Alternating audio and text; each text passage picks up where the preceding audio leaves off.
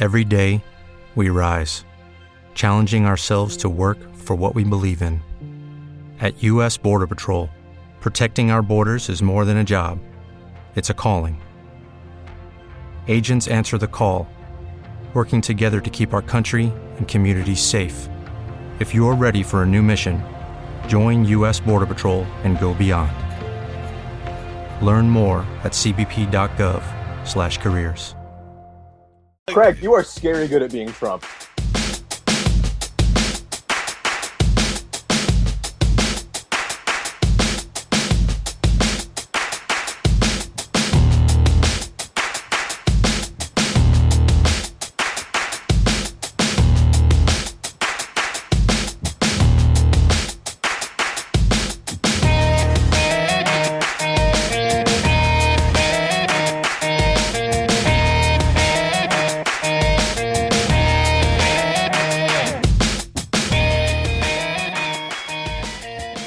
Hello and welcome to episode 56 of There Is No Offseason, a podcast from Baseball Prospectus focusing solely on Fantasy Keeper and Dynasty League formats.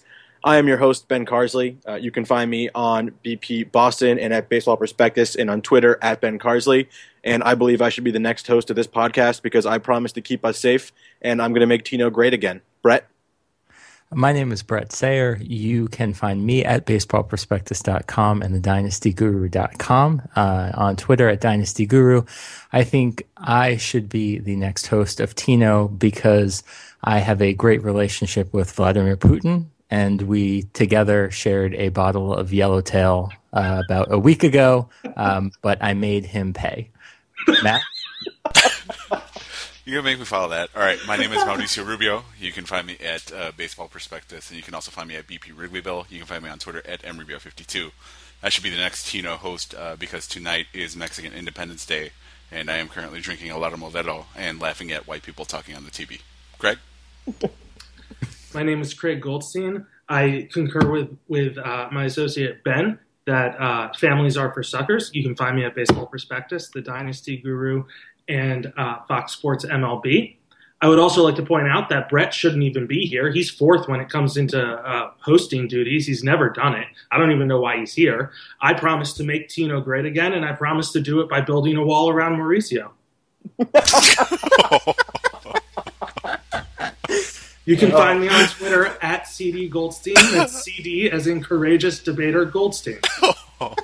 All right, gentlemen, I'm going to try to keep this fair tonight. I want to give everyone equal time. Craig, as the leading poller, you are going to get our first reader Elm of the Week. But if you directly address Mauricio or Brett, they will have a chance to counter before we move on. That being said, please let me drive.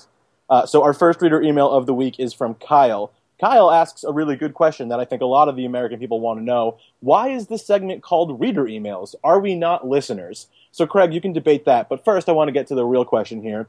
Kyle says he's made several win-now moves this year, and he's in a championship of his head-to-head Dynasty League. Among these deals was trading Yoan Moncada for Johnny Cueto. Cueto's implosion has landed Kyle on his bench when he needs him most. He sees Moncada's sparkle in his eyes, and he hates himself when he goes to sleep. This is a story that resonates with a lot of the middle class right now. Can you hold Kyle close and tell him he's okay, Craig? I can't tell him he's okay. Johnny Cueto is out there. Yoan Moncada is out there. I can't protect him. He made these decisions on his own. And I'd like to go back for a minute to the reader email, listener email thing and just say that, again, is also not my problem. That's up for the readers and or listeners to decide. That's not for me to decide. But, you know, the reality here is that Yoan Moncada might be the best prospect in the game by the time that we come out with rankings next year. I mean, probably not fantasy prospect, but overall prospect. I think he has that type of ability. And I do think some people are being irresponsible with the way that they're throwing around comparisons here and there. They're saying Mike Trout. I think, who's Mike Trout? Nobody, only the one Mike Trout. But the reality is that Johnny Cueto is a talented pitcher, and I don't think you're going to regret having him. Brett, do you care to respond? Yeah, I care to respond. I get making the trade. It's Cueto was I traded for Cueto in a league about 5 weeks ago, and I've hated myself most of the time since. And sometimes along that with just the rest happens. of America, by the way.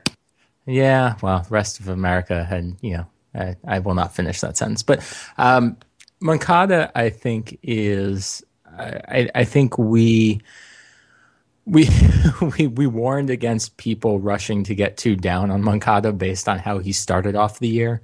And I am going to take kind of the opposite approach and warn people not to get too crazy excited about Moncada the way he finished the year.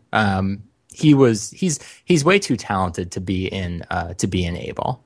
I think he is clearly going to be a top 10 fantasy prospect at the end of the year. I think it's certainly possible that he could be top 5. But I think that I think that people may go a little overboard with him during the offseason. I think Johnny Cueto will probably be fine. You have to kind of quantify that a little bit.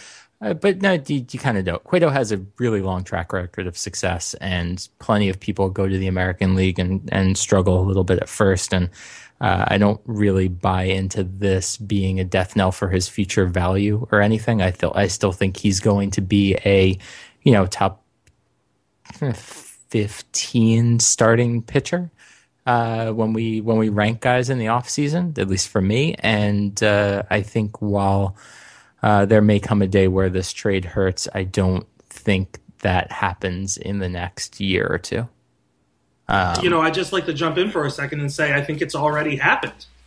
It's already hurting him. I don't know how you could ignore something like that. All right, thank you, Craig. Mauricio, we're going to give you the table now. Talk a little bit about, not this problem specifically, talk a little bit about this whole theory. This is a debate we've had for a long time. Just because this move didn't work out, does this mean the entire concept behind it is bad? Well, you have to go back and think about what America wanted. When the trade happened, right? America wanted Cueto in front of a great defense, and that's what America got. America got Cueto in front of the Royals defense, which has been, remarkable all season long. Now, is it America's fault that Cueto has underperformed despite having a tremendous defense behind him? No, it's not America's fault. So, I think that you can certainly look at the end result, and America should be unhappy with what has happened.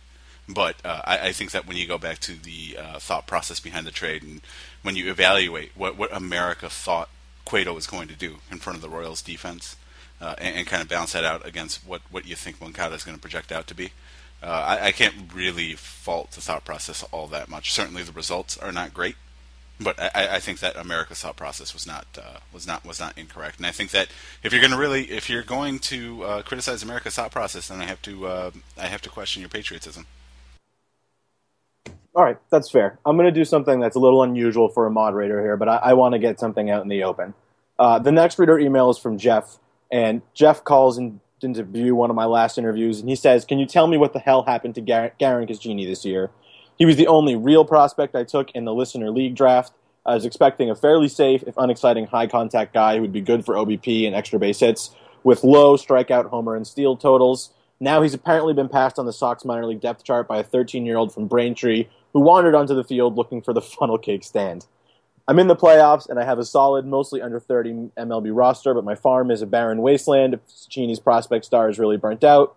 Seriously, after that, it's Tyrone Taylor, Aaron Blair, and Grafer Andrade. Is there still hope, or should I cue the Enya and say a tearful goodbye?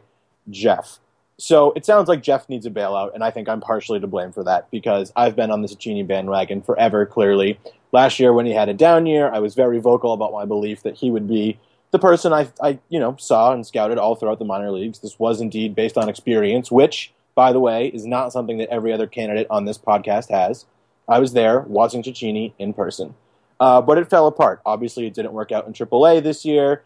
He's hit terribly worst season of his professional career by a fairly substantial margin. And when you add that on to the middle of his 2014 campaign, in which he also wasn't that great, it's really hard to see anything but sort of a quad A player, maybe someone who can survive on a second division bench for many years. I just missed it. I thought that the contact rates would stay stable because I really liked the bat-to-ball ability. I never thought he'd have big power. I never thought he'd steal anything like, I know he stole a ton of bases in 2013 when he was in the low minors. I was very vocal about that not being real, but I did believe in the bat, and now I don't so much anymore. America loves a comeback story. Cuscini is only 24. There is plenty of time. But while I think he still potentially has an MLB future, I don't really think he has much of a future in fantasy leagues. And all I would say is that you can't win them all. But, I have the bravery and I have the fortitude to stand up here in front of you, the Tino listeners, and tell you that I was wrong. And that's not something that I think any other candidate on this podcast has ever done. I just said that on Twitter like 12 hours ago. Fuck. Does anyone else have Cecchini thoughts before we move on? Yeah, well, first of all, I think it was someone we couldn't trust from the get-go because we can't even figure out how to say his last name. It probably should be Cecchini, Wow. But for the love of God, this person, I don't know why we would ever put trust in someone like this, is all I'm trying to say. And I don't know what this guy's trying to do when he's sending in emails to you. I'm trying to be friendly to you as a moderator here, but what is a Greifer Andrade? What is that? Who's working with that? That's ridiculous. Sounds like a Dungeons and Dragons character. Yes, I couldn't agree more. And that's exactly what America needs less of. We're trying to get out there and prove our strength, not be nerds in a thing, dropping dice and declaring war on elves. No, we're going to be nerds we're not going to be nerds. Instead, we are going to draft 19-year-olds for our fake baseball teams, which is what America wants. All right, thank you very much. All right, it's time. We need to give Brett some more airtime here. Brett, you've been described by Rotolando as perhaps the most moderate of our Tino hosts. What do you say about Cecchini? Was this avoidable, or is this just a case of the trials and travails that come with being in the upper minors, cutting someone off at the knees? Yeah, I think it's the skills were there, and obviously the performance didn't match, but I think the process was sound in this one. I think it was reasonable for us to expect Cecchini to be a low end fantasy option, a somewhat safe low end fantasy option, and he's really just kind of cratered, and that just sometimes happens in the developmental process. Really, not a whole lot you can do about that as a fantasy owner. All right, Brett, I'm going to stick with you because you are indeed second in the polls, and I don't think you've gotten enough time yet. So I'm going to start you off with our third reader email, which is from Jack. Jack says, "Gentlemen, when looking forward, how do you value what kind of depth you want to hold on to? My team isn't very good, and I feel obligated to take the best performers I can get, especially since I am looking at backup outfielders. Melky Cabrera has brought me joy in the past, but Ender Inciarte seems to be the same thing but younger and about 30 pounds lighter. Should I stick with the proven guy or take Inciarte, who checks the 'what have you done for me lately' box? Thank you for your help. If this question is dumb in the future, you can just reply to me with this GIF. I know it's supposed to be GIF, but that's just not how I was raised." So that is Jack's question. Brett, I'm going to let you take this off. Please ignore the character insults here in terms of the weight disparity. We don't need any of that. We're not in kindergarten anymore, but just address the underlying problem here. I don't know how we can avoid it, really. I think the comment that Melky has 30 pounds on Inciarte is a slight underestimate. I think that's probably closer to 60 or 70 pounds. But that aside, I think Inciarte it's a different sort of balance of home runs and steals, but he's really kind of taken the place of what Gerardo Parra was a couple of years back as a guy who won't play 150 games, won't do anything all that well, but provides a solid baseline of stats in deeper leagues. And I think it's investable in a deep league. I think the speed is relatively consistent. I mean, he did 19 steals last year, 18 steals this year, probably gets to 20 by the end of the year. He doesn't strike out very much, which is conducive to hitting for a high average, which he has this year. I think he's never really going to hit for power, but if he hit for power, he'd be an outfield 2. So don't look a gift horse in the mouth. But as a guy who's a 4th or 5th outfielder in a deep mixed league, I'm buying it.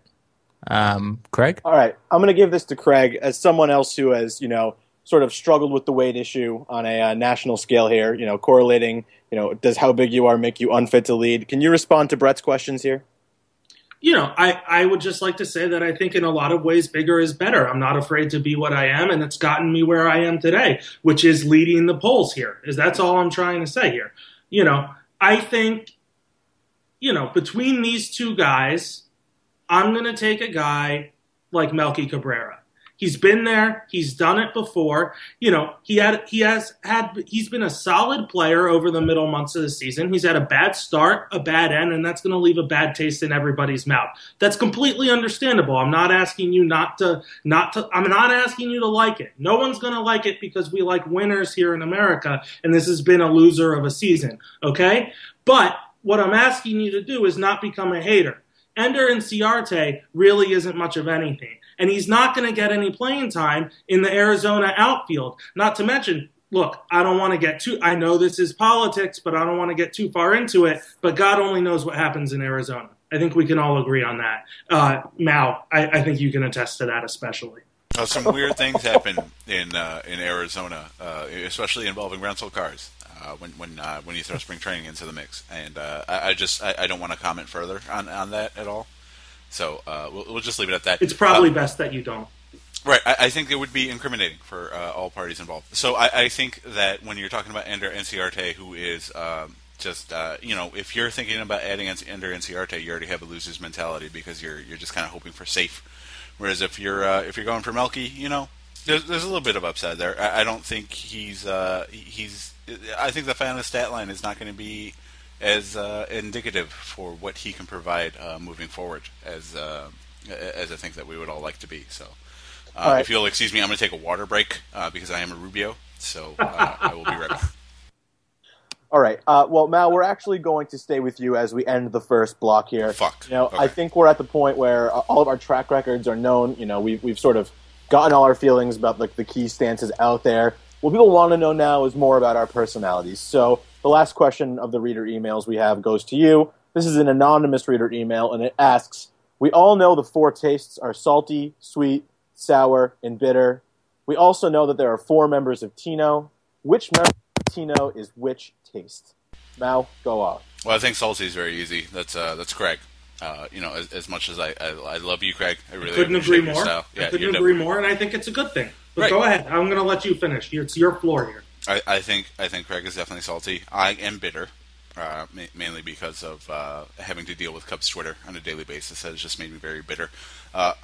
Ben, the decision becomes very difficult, but I want to be host to make the difficult decisions. I am going to assign Ben sour, and I'm going to assign Brett sweet, strictly because Brett has children and Ben does not. And I think that America values the family.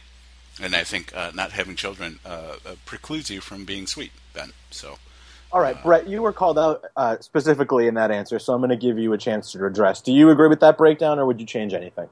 Oh, I'm good. I agree with my fellow candidate here. I'm very good. All right. Well, that's a good cap to block one, and gentlemen, thank you. Well, excuse me, am I not going to get a Craig? Chance you've had enough time. Here? This is ridiculous. Craig. Thank you. You've had enough time. We're going to go to break now. I'd just like to say that this was very civil, and, we may have our disagreements, but we all have to agree that Enya's America must end.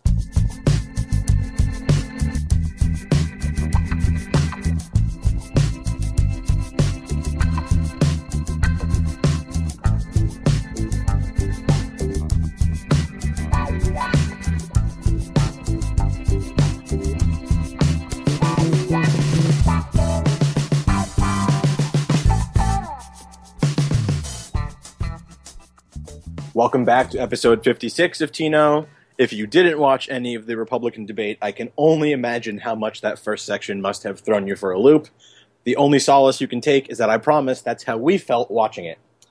So now we're going to sort of slide back into a more normal gear and continue the series that we left off last Tino, where we are going position by position, basically discussing guys who have seen massive swings in value one way or another this year, asking if we think they're for real, if they're better, asking if we think they can rebound if they've been bad, just trying to get a lay of the land for, if you should be trying to trade for them now, how you should be valuing them headed into the offseason, and so on and so forth. So we did catcher and first base last episode. We are going to do second base and third base this episode, and we'll see how the time goes. Maybe we will get to shortstop as well. But after looking at all the names the four of us brainstormed on, the first guy we should talk about for second base is someone who I find to be very difficult to evaluate from a fantasy point of view, and that is Dee Gordon. Dee Gordon is hitting .331, .357, .414 with 51 steals and 75 runs. He is currently the top fantasy second baseman. He is currently the top fantasy middle infielder. And while Jose Altuve is fairly close to him, no one else is particularly close to those two. I don't think anyone on this podcast has been super high on Gordon before. Brett, I will flip it out to you. Is it time for us to change our minds? To an extent, yes. I think that I still do not think this batting average is repeatable. I think, but you know I think the bar for what should be expected next year has gone up because of what he's done this year. You know, he puts the ball in play, runs fast, and he is making harder contact than I thought he was going to at the major league level. I think at this point he's pretty clearly a top 3 second baseman. And though I do not think I would put him at number 1, I think he's it's hard not to call him a top 20 to 25 player. Top 25 player at this point. With speed down across the league in general, the only other guy who's going to get to 50 steals this year is Billy Hamilton, and we know what the rest of his numbers look like. So it's kind of a big fucking deal. Craig, what about you? Yeah, I think that's right. We've talked about my struggles with valuing guys who generate the largest portion of their value from speed, but I do think at this point, the value shift is substantial, and that most of that is probably going to be expected to be retained. Even if the average isn't 331, he's hit over 300 every single month but July when he hit 208. So he can really hit, and as long as he kind of maintains his strength, I think, I watched him a lot last year as a Dodger, and he was really good until the latter half of the season, I think, just wore him down. I think you could argue he was better prepared for that, and that's why it's carrying through most of the season this year. But that's more anecdotal than it is anything that we can really draw a conclusion from in one season sample size. I think he's a guy that is, I think, if at this point, again, I wouldn't put him first overall at second, but I think you can. I wouldn't be surprised if he's the most valuable second baseman at the end of next season either, if that makes sense, Ben. Yeah, so I think, and Craig, you and I discussed this a little bit when we posted a Dynasty Dynamics, sort of taking the top 5 prospective fantasy second basemen and discussing their merits and demerits. I think what I've settled on with Gordon is that he's high risk, but he's high reward, obviously, but you have to be willing that the average might fall. I think if you can stomach the idea of taking Gordon and maybe he only hits you with a 260 average and you feel like your team is well equipped to handle that, fine. The steals are going to be there no matter what. Obviously, he'll have less opportunity to run if he doesn't get on base as much, but at the end of the day, he's going to provide enormous value in steals, and he's not going to provide any value in homers or RBI. So, But the upside is that if he does hit for average, and even if it's 300 and not 332, he barely walks. So that's actually, you're getting like a ton of 300 batting average when you get him. Right, very true. Yeah, this was the Altuve argument from last year, right? Correct. This was why Altuve, when Mike did his valuations, this is part of the reason why Altuve was so valuable. It's that batting average. It's Ichiro syndrome. Yes. Yeah. Yeah, I think you just have to be if you're prepared for the possibility that Gordon might look more like a good middle infielder, fine, but it's hard to deny that at this point the upside is the best overall fantasy second baseman. I wouldn't put money on that happening, but it wouldn't surprise me anymore. It can't surprise us anymore. Mal? No, yeah, I mean, I would just like to tack on to Craig's point about the profile. I think that this player profile is always going to be a little bit problematic when you're talking about basically a two-tool player and someone who's going to be able to provide some value in runs scored, depending on what the team looks like behind him. But yeah, I would agree. I would agree with the consensus that you have to change your tabulation when it comes to Didi Gordon a little bit, because this is 2 years of him doing this now. And it's really hard to argue with the results that he's produced. And again, to follow up on Craig's point, if he's a 280 or 300 hitter, like that's still a lot of value that you're getting out of him via the stolen bases and just a ton of hits. So yeah.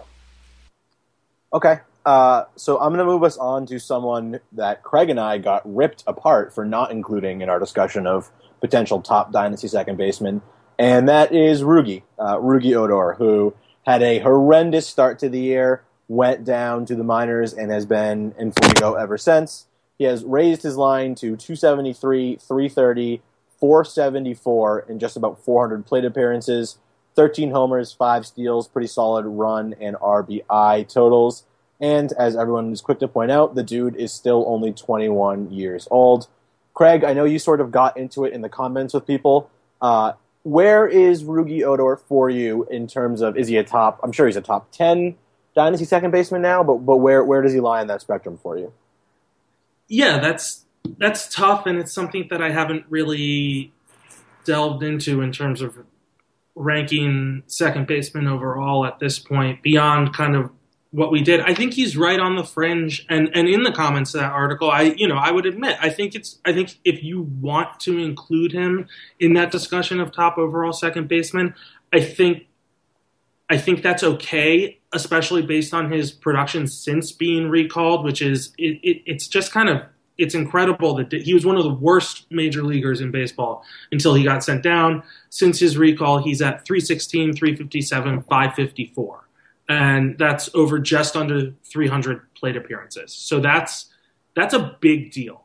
I think the reason I would struggle to put him in that overall conversation is he doesn't steal bases, or he doesn't steal them well. He's 5 of 11 this year. And when obviously on pure volume, he can get you a decent number. But I think unless he was going to steal, 15 plus, I don't expect, he's hit 13 home runs this year. I wouldn't expect a sizable jump. He's pretty much maxed out physically. So while he is young, I'm not sure I see like a huge jump in power coming. He can obviously hit, he can have a 500 slugging percentage over 300 plate appearances. So it's not that he's without power, but I wouldn't necessarily expect him to make, gains in that category like you would necessarily project for other prospects, someone like possibly a Carlos Correa or someone like that. Right. So that's perfect, because that was going to be my next point, is I think people see Rougie's age and they think, well, if he's this good now, he's going to be, this good times whatever number you figure in 3 years. Mao, talk a little bit about why that's not necessarily the case, or if you think it is the case with Odor, correct me. Well, I think that when you look at certain players' abilities and skill sets and what they're bringing to the table, certain things are going to improve as they age. And certain things are just, once you see the production out of the box, there's just not a whole lot of projection left there, and that's just kind of who they are. I think that Odor in the second half and what he's produced since the call-up, it's a lot of production. I think it might be a little bit of heavy production, but I think that's about what you can expect, and I don't think there's going to be a hell of a lot of improvement off of what he's done in the second half, primarily because what he's done in the second half has just been so damn impressive, but also because that's just kind of what the skill set was hinted at when he was a prospect. And every once in a while, when you're evaluating a prospect in the lower minors and you shoot a projection on someone, they can hit that pretty quick. And when they hit it, I think something that you were talking to, Ben, something you were alluding to, is that people have a tendency to just kind of be like, well, if he's got 15 home runs, then in 5 years he'd be hitting like 30 home runs, and sometimes that just doesn't come around because it's not within the player's profile to produce that. So, Odor's second half has been tremendous, but I think that's what you can expect in terms of like a ceiling. Again, primarily because he's just been damn impressive, but also because that's just kind of what the profile was hinting at. Brett. Logan Forsythe is hitting .285 with 16 homers, 9 steals, 60 RBI, and 65 runs. He's the 9th best fantasy second baseman this year. Will Rougie Odor be a top 10 fantasy second baseman next year? Yes. How high would you go in the top 10? I'd say 7. 7 or 8. Was that a useless question? No. Yeah. The question with Odor is this. I think we all agree that there's really not a next level from what he's doing now. But and I'm curious to ask you guys this because I have my thoughts on this. He's obviously been hitting for a great average since he's come back up, but he's hit for the power. I think has been more unexpected than the average, at least from where he was as a prospect. Do you guys think that the average is at this level is more sustainable than the power at this level right now? It's an irresponsible average at this point, but I would bet on the average sticking around more than I would the power. Yeah. Craig? I mean, if you're talking about this run since June 15th, I don't think he's a 315, 330 guy. Well, let me rephrase. Do you think there is over the course of the next 2 or 3 years, what do you think is more likely? He hits above 300 for a full season, or he hits above 20 home runs for a full season? I would. Great question. So the thing is, I was gonna answer that. I think let me answer by not answering. He's hitting on the season right now 273, 330, 474. And honestly, I think that's about right. It's just come with two very different sides of the spectrum in terms of performance. I don't think a 460 or 470, maybe 480 slugging is out of the question for him. He can really hit, and I think he can wear out the gaps, and I think he's got a little pop. But I don't know. I guess on the off chance, I just think it's more likely he hits 300 than it is 20 homers. But I think the slugging is for real, I guess. It's just not necessarily going to be home runs. I totally agree with that, honestly. Yeah, I think that's a very good point. And, he's a guy who I think is going to rack up a lot of extra base hits. And that's part of the reason why I think Odor is particularly attractive in points leagues, which is, he's one of those guys where he could hit 12 home runs in the season and still have a similar slugging percentage to a guy that hits 25 home runs. Yeah, and I hope I'm wrong. I hope he's because I love the guy and I hope he's a 20 homer hitter. I think he's more likely in the 15 range. And I think he could do a reasonable, what Jason Kipnis is doing or what he has done.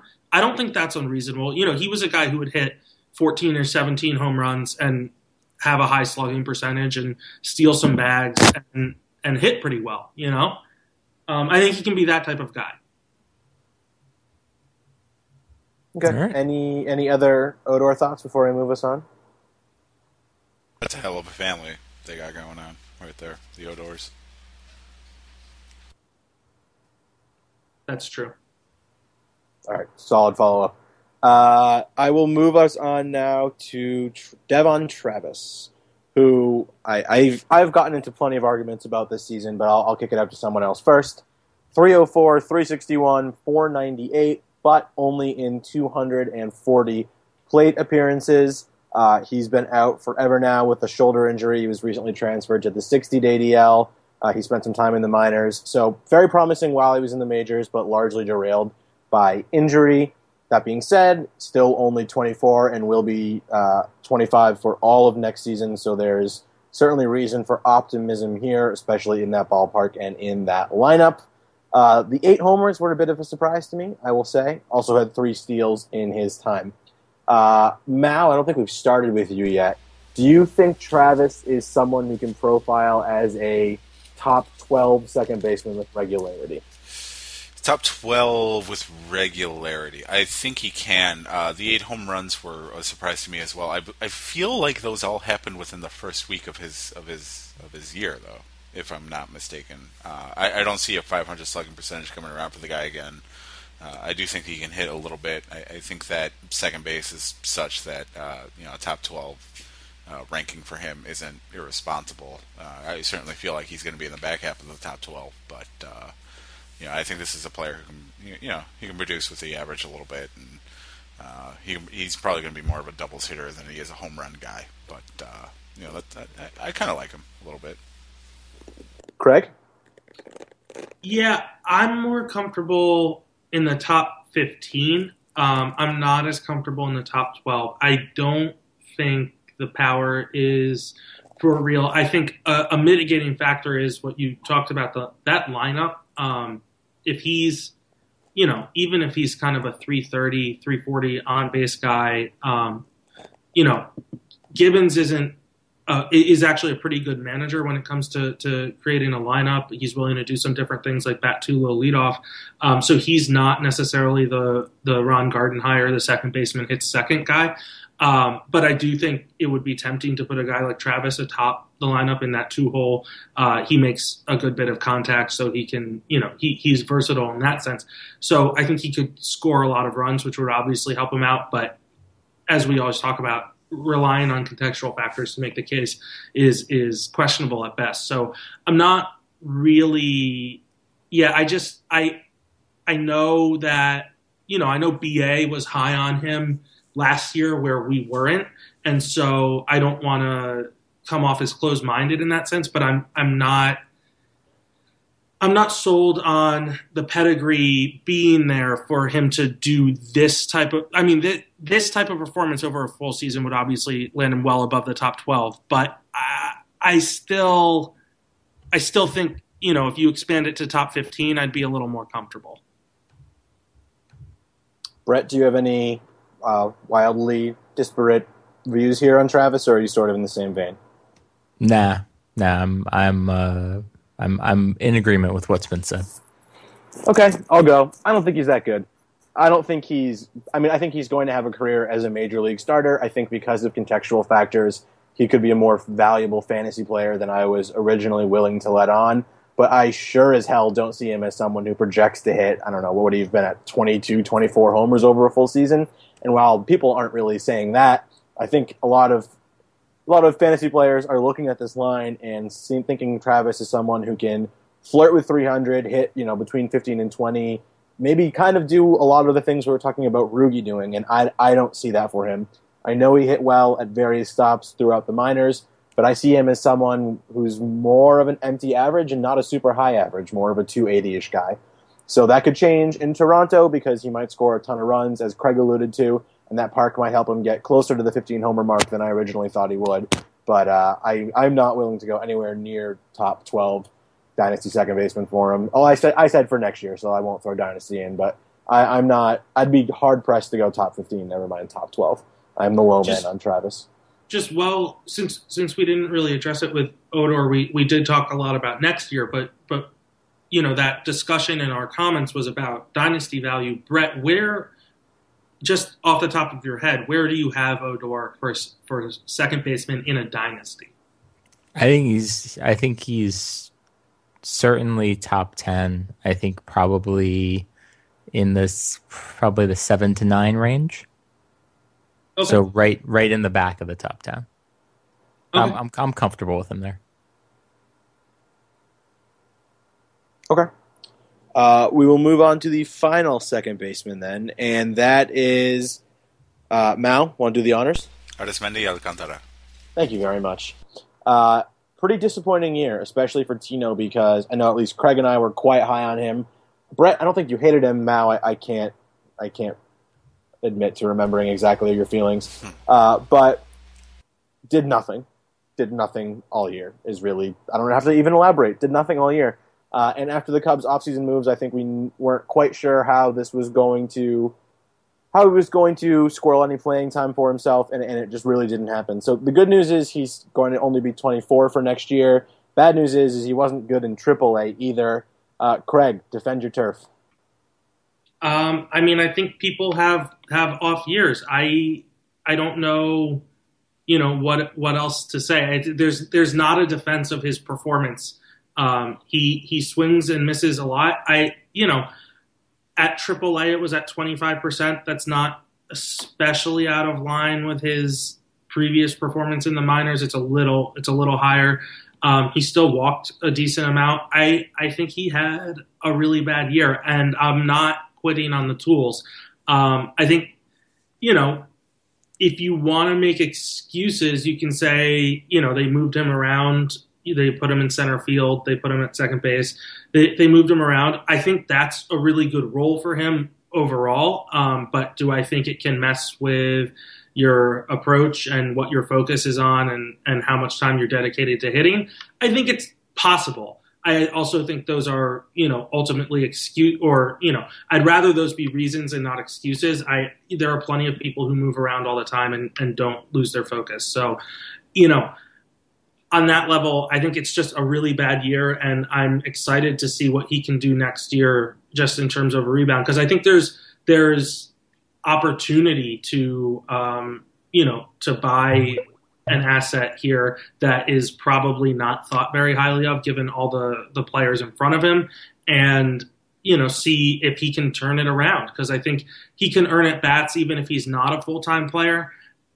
So the number of names ahead of him isn't necessarily as big of a roadblock as it may seem, but there's also the chance he ends up elsewhere or someone in front of him ends up elsewhere. So I don't know, Mao, do you have a different read on it? I think that a lot of the issues that Alcantara had this year stem from just kind of a poor approach that he carried over from a lot of the Dominican Winter League that he was playing.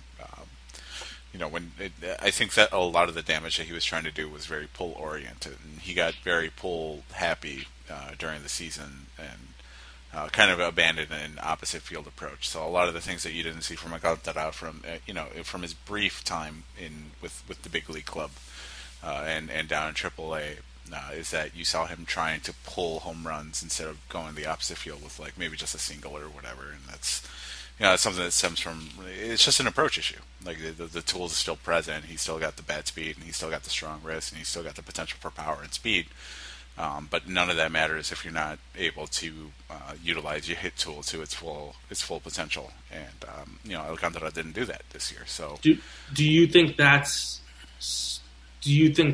likely to change, or do you want to throw maybe a percentage chance that it changes or something, what I mean? Just to say, obviously I don't want to put words in your mouth for likely, but maybe there's a 40% chance that he gets it together or something like that. I don't know if you've seen Baez at all this year, but this is the organization that has made some really marked improvements in what Baez has done in terms of approach at the plate. So it'd be foolish to sit here and completely write off Alcantara as a player completely in the Cubs organization because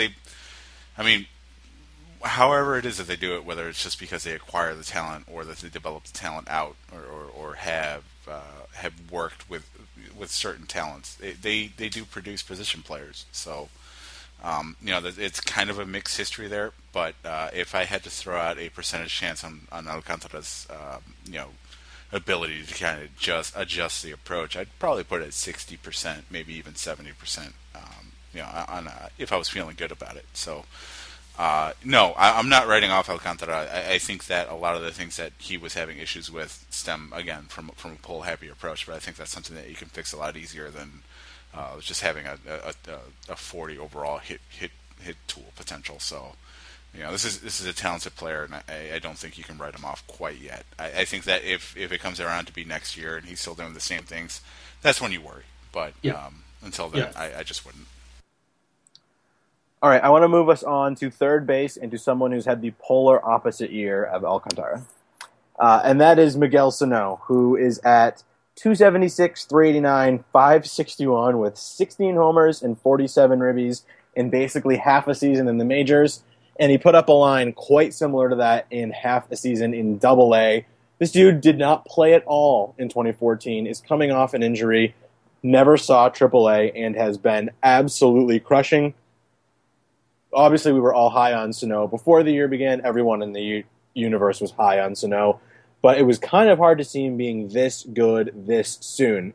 Brett, do we have to worry about any sort of sophomore slump with Sano, or do you think he is a top 10 fantasy third baseman next year? I think you have to worry about a sophomore slump with anybody, but I think given the state of third base, I'd feel pretty comfortable with him at the back end of the top 10 just for 2016. I think the performance, I think this is his talent level. And we've seen, we talked about it earlier in the podcast. I mean, with different guys, but we've seen more and more players come up to the majors and play at their expected talent level much faster than we're used to seeing. And Sano is definitely one of those guys. He's clearly even more valuable in an on-base league. He's really got a good approach at the plate, and the power obviously is pretty unquestioned. I mean, that he had either the best or the second best power tool in the minors over the last 3-4 seasons. So I think for next year, I think the 276 average is a little high unless he cuts down on the strikeouts a little bit more. But I think expecting sort of a 255, 260 average with 35 homers, I think is perfectly reasonable. I think obviously there's risk, and obviously there's downside with a younger player who hasn't quite hit the struggles yet. But there's nothing particularly alarming about Sano that would make me not want to invest in him compared to other rookie players. Yeah, Brett, to illustrate your point about the current state of third base, the 11th ranked fantasy third baseman right now is Yunel Escobar, and the only reason he's there is because of a 320 average. Yeah, it's a shit show. Yeah, and that position's going to lose. It's pretty strong at the top, though. It's strong at the top, but that's who number 11th is, and this is a list that's going to lose Chris Davis. Xander Bogaerts, and Alex Rodriguez, who are also in the top 8.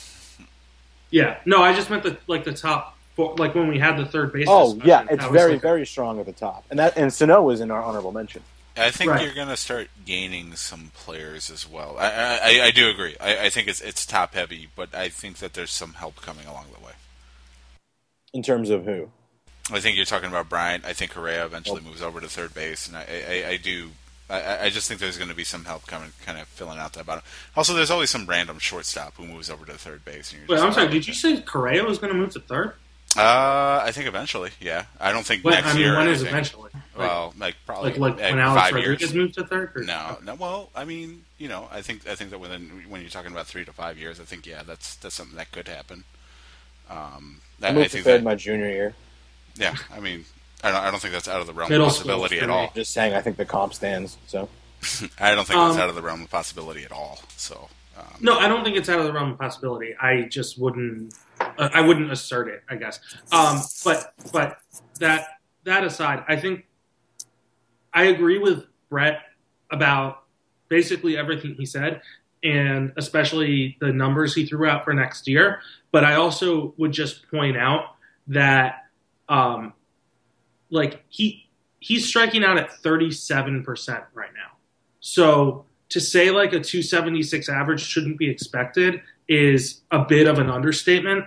I'm anticipating, like Brett said, maybe 250, maybe 260, but I'm also anticipating that with not like cutting down on the strikeouts a little, but like a fairly substantial cut, at least to the 30% range. Is that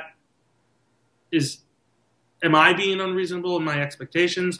Am I being unreasonable in assuming he needs to cut down that much to get the average to there? I mean, we're talking about a 413 BABIP, and I know he hits the ball really goddamn hard, but 413 is pretty much, in terms of repeatability. No, it's impossible. No one does that for the most part.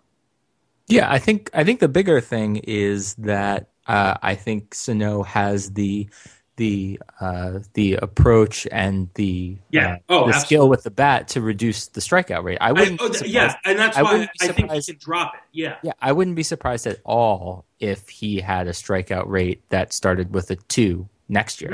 Mm-hmm. I think that's absolutely in his developmental cycle, and if he does that, then if he can reduce his, could be 275. Yeah, if he could be a 25% strikeout guy, maybe not in 2016, maybe 2017, 2018.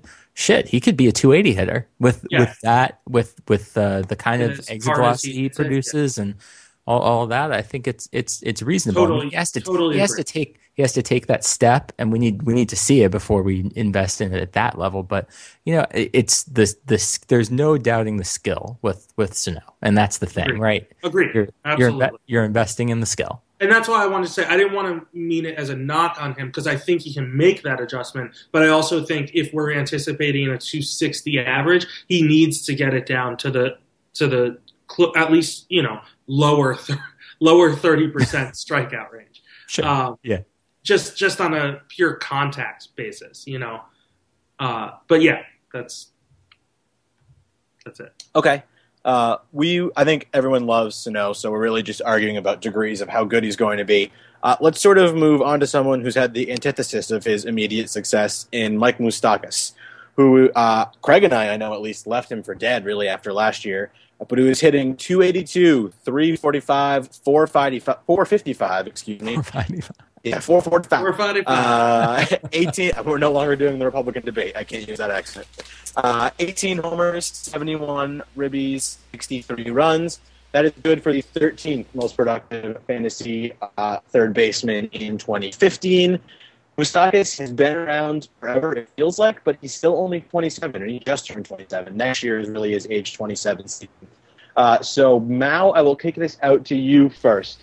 Is Moustakas going to reliably be a top 15 option in Dynasty Leagues at the hot corner, or is this a mirage? I mean, I don't know. We just talked about how weak third base is. And while I previously stated that I do think that some help is coming, I think that you can probably pretty confidently project out Moustakas to be a top 15 guy. I know the issues have been very prevalent with him in the past, but it appears that he's made some very serious adjustments coming into this year. He said, I don't think he hit an opposite field home run throughout his entire career, which encompassed a serious amount of at bats, and he's hit his fair share of those this year. He was slumping a little bit in the middle of the season, but he's rebounded in August and September to really put up some solid numbers. I don't think I'm not projecting out like a top 5 finish for him ever, but I think that when you're talking about top 15, I think you can project that out. Craig, what about you? Yeah, I mean, the most compelling point here is that after the top 4, it's a shit show. But the fact that he's kind of had this renaissance and is 13th doesn't really say much to me.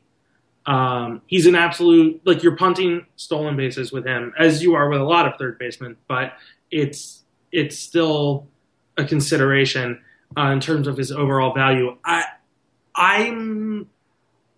said some things last year, and I was wrong about those things. But at least this year, but I'm not really convinced that I'm going to be wrong going forward. I will say, he's got a 290 BABIP this year. He's a career 267. That all seems pretty low, so I'm willing to grant that, 290 going forward isn't unreasonable despite his career precedent.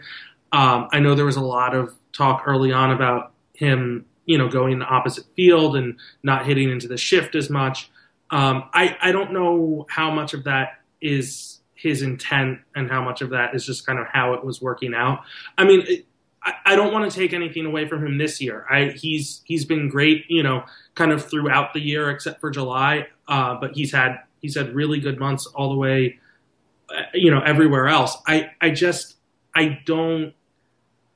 have trouble buying into this 1 year given the number of plate appearances we saw him struggle for early on. And as you said, he's 27, so it's not like it's completely insane for that to happen. I guess I'm just wary of buying in, despite the prospect pedigree and all of that. I would need to see it again next year, and I'm not willing to. I don't think he'll be a top 15 guy next year, but I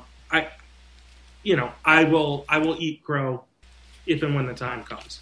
I just want to put this out there because they both had a little bit of a renaissance, as it were. I'm asking the entire panel here. Are you putting more faith into Moustakas or Bubba Starling? Ooh. Moustakas. Yeah, that's not a serious question, right? Can I... I enjoy the softballs. Moustakas. Moustakas or Will Middlebrooks? Craig? I'm gonna say Starling to be contrarian. Moustakas or Brandon Wood? I don't know. Because I've heard Andy Marte. I've heard a couple of Joel rumors Guzman. That's Shea Hillenbrand. Rat. Shea Hillenbrand. Yeah. Oh. There you go. I feel like we're missing someone. Like an Josh obvious Ritters. fail. No, we're Ritters. Billy Rowell. Billy Rowell. Oh. Wow. I needed that. All right. Let's get on to our last two here. We've talked about this player a fair amount on Tino, so I don't think this needs to be a terribly lengthy breakdown. But Nick Castellanos is hitting .250, .301, .417. He does have 15 homers and 69 of the nicest RBI you will ever see in 541 plate appearances. Overall, that ranks him as the 37th best fantasy third baseman. Brett, are you throwing in the towel on Casty yet, or do you think there's still hope for a really good season here? I'm not throwing in the towel on him. I think expectations are slightly lower. If you want to play the second half game, which is a dangerous game to play, and some people probably will in the off season. If you go back to July 1st, since then he's hitting .269 with 11 homers and 41 RBI in 65 games, which is, if you try to prorate that out, you'll probably hurt yourself, but it's pretty good. The batting average, I think, has been the biggest disappointment for me with Castellanos, as I think it probably has been with everyone. He was kind of, he showed as a guy who could make a lot of contact, and he really has not done that at the major league level. Even when he's been playing well, he hasn't made a ton of contact. So, I think this is sort of the base level. I think the best you can realistically hope for with Castellanos is sort of a 260-20 season, and maybe with the amount that where he hits in that lineup with those guys ahead of him, maybe that turns into 80 home runs. But that's not a top 10 guy even in a down position. I think that kind of puts him in the 15-ish range in a good year, and sure, you can say he's got a little bit of upside left on top of that, but I'm not holding out much hope for that lingering upside to come back. Anyone else want to chime in? I was just going to say I said this in the comment for Fox Sports because I have nothing left to say for Detroit, so I just talked about Nick Castellanos. But to shorten kind of what Brett was saying about the second half, from July 1st to August 30th, I mean, what I was saying was it's so tempting to quit on him, but then he does something to pull you back in. So from July 1st to August 30th, he was 272, 333, 527. And that's only 2 months, so you don't want to overvalue it. But when when you watch him swing and it looks so pretty, and his prospect pedigree, you're kind of like, yeah, that's not, I mean, probably not the slugging, but, 272 with something in the 470, 460 range, that's probably more reasonable. And that's not, you're not going to hate it, even if you don't love it. And it's tempting to be drawn into that. So I want to believe, but I'm struggling at this point. Yeah, I think so. Craig, going off of what you said, I agree that could happen, but I think that's sort of his ultimate upside, and I'm not really willing to invest in it at this point. Like, if he was on the waiver wire or something, fine, but I wouldn't really endorse him as a buy low candidate, if that makes sense. Yeah. Okay. I want to talk now about someone I'm like 100% sure we have never spoken about on this podcast, and that is the super dynasty relevant Danny Valencia, who's hitting 281, 326, 503 with 14 homers in the incredible Jays offense, basically functioning as a platoon player. Just to give you an idea of how weak third base is, he's the 25th best third baseman, and he's probably going to finish the season with about 350 plate appearances. Mao, what is the best way to use guys like this in dynasty formats? All over the field in spots where you have a bunch of holes. So he kind of fits into that Martin Prado mold. He's certainly overperforming when compared against Martin Prado. But he's one of those guys where you have him on your team, and he ends up playing all sorts of different positions for your fantasy roster. Also, he was a Twin, a Red Sox, a Royal, and an Athletic, and you never really want to bet against those guys. Because they always turn in some sort of weird-ass surprising performance. That's not a bad point. And, I just think that when you have this guy on your team, you end up using him a lot more than you think you will at the beginning of the season, or even when you pick him up off the free agency wire. So this is a guy that you have to help plug some holes in. He's got a ton of positional flexibility. He plays all over the diamond, and this is just someone that you kind of use as a utility role because your guys are going to get hurt, and you're going to need to plug some holes. And he was going to lose first base eligibility, but he will retain third base and outfield, so he'll still be eligible at third base, corner infield, outfield, and utility for next season. Brett, any thoughts on Valencia specifically, or guys like Valencia? No. Strong. He beat Wade Davis in the 2010 AL Rookie of the Year voting, so he's always got that going for him.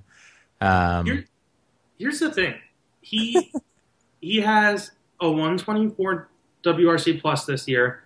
He had a 141 WRC plus last year. I know that he's not really consistent and probably exposed in full time. But if you're talking about a corner infielder in a league like TDGX, I don't think it's at all unreasonable to be even excited to have him there. There Craig, are guys. Just to clarify real quick, he was 141 in 2013. Oh, 13. I'm sorry. He did have a down year last year at 86. Yes, correct. Thank you for correcting me.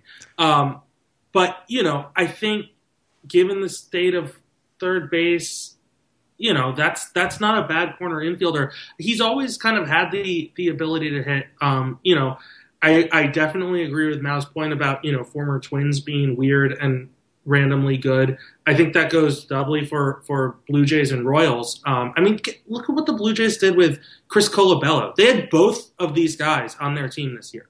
It's very bizarre.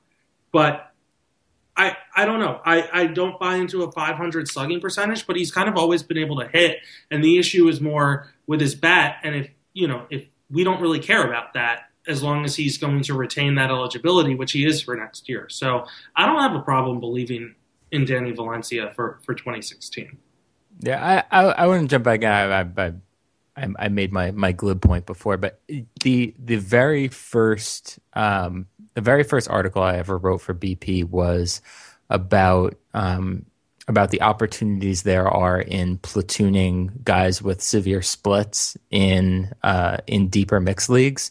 And Valencia he's turned into sort of a perfect version of this. I mean, if you look at his career line, he's 323, 368, 494 against left-handers in his career. And he's one of those guys that's just always around. He's got value in daily switch leagues. He's got value in deep TDGX type leagues. So he's not one of those guys that I think is going to ever turn into a standard mixed league starter. More likely to repeat their success, Forsythe or Valencia.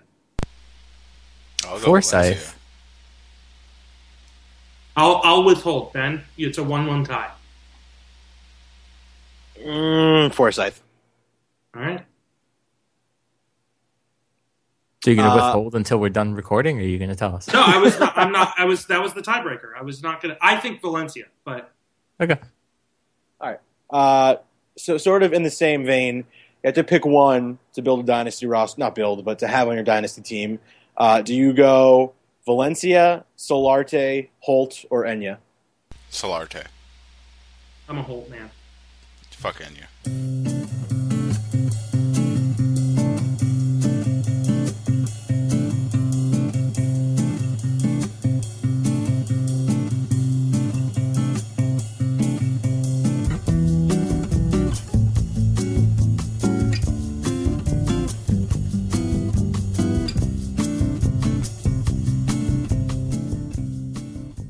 Welcome back to episode 56 of Tino. As always, we are sending you out with a little housekeeping.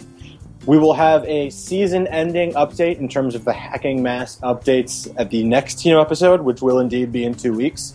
So you have just a Robert to thank for that. And the 6 or 7 of you who actually played with us, hold on to your hats. That'll be an exciting update.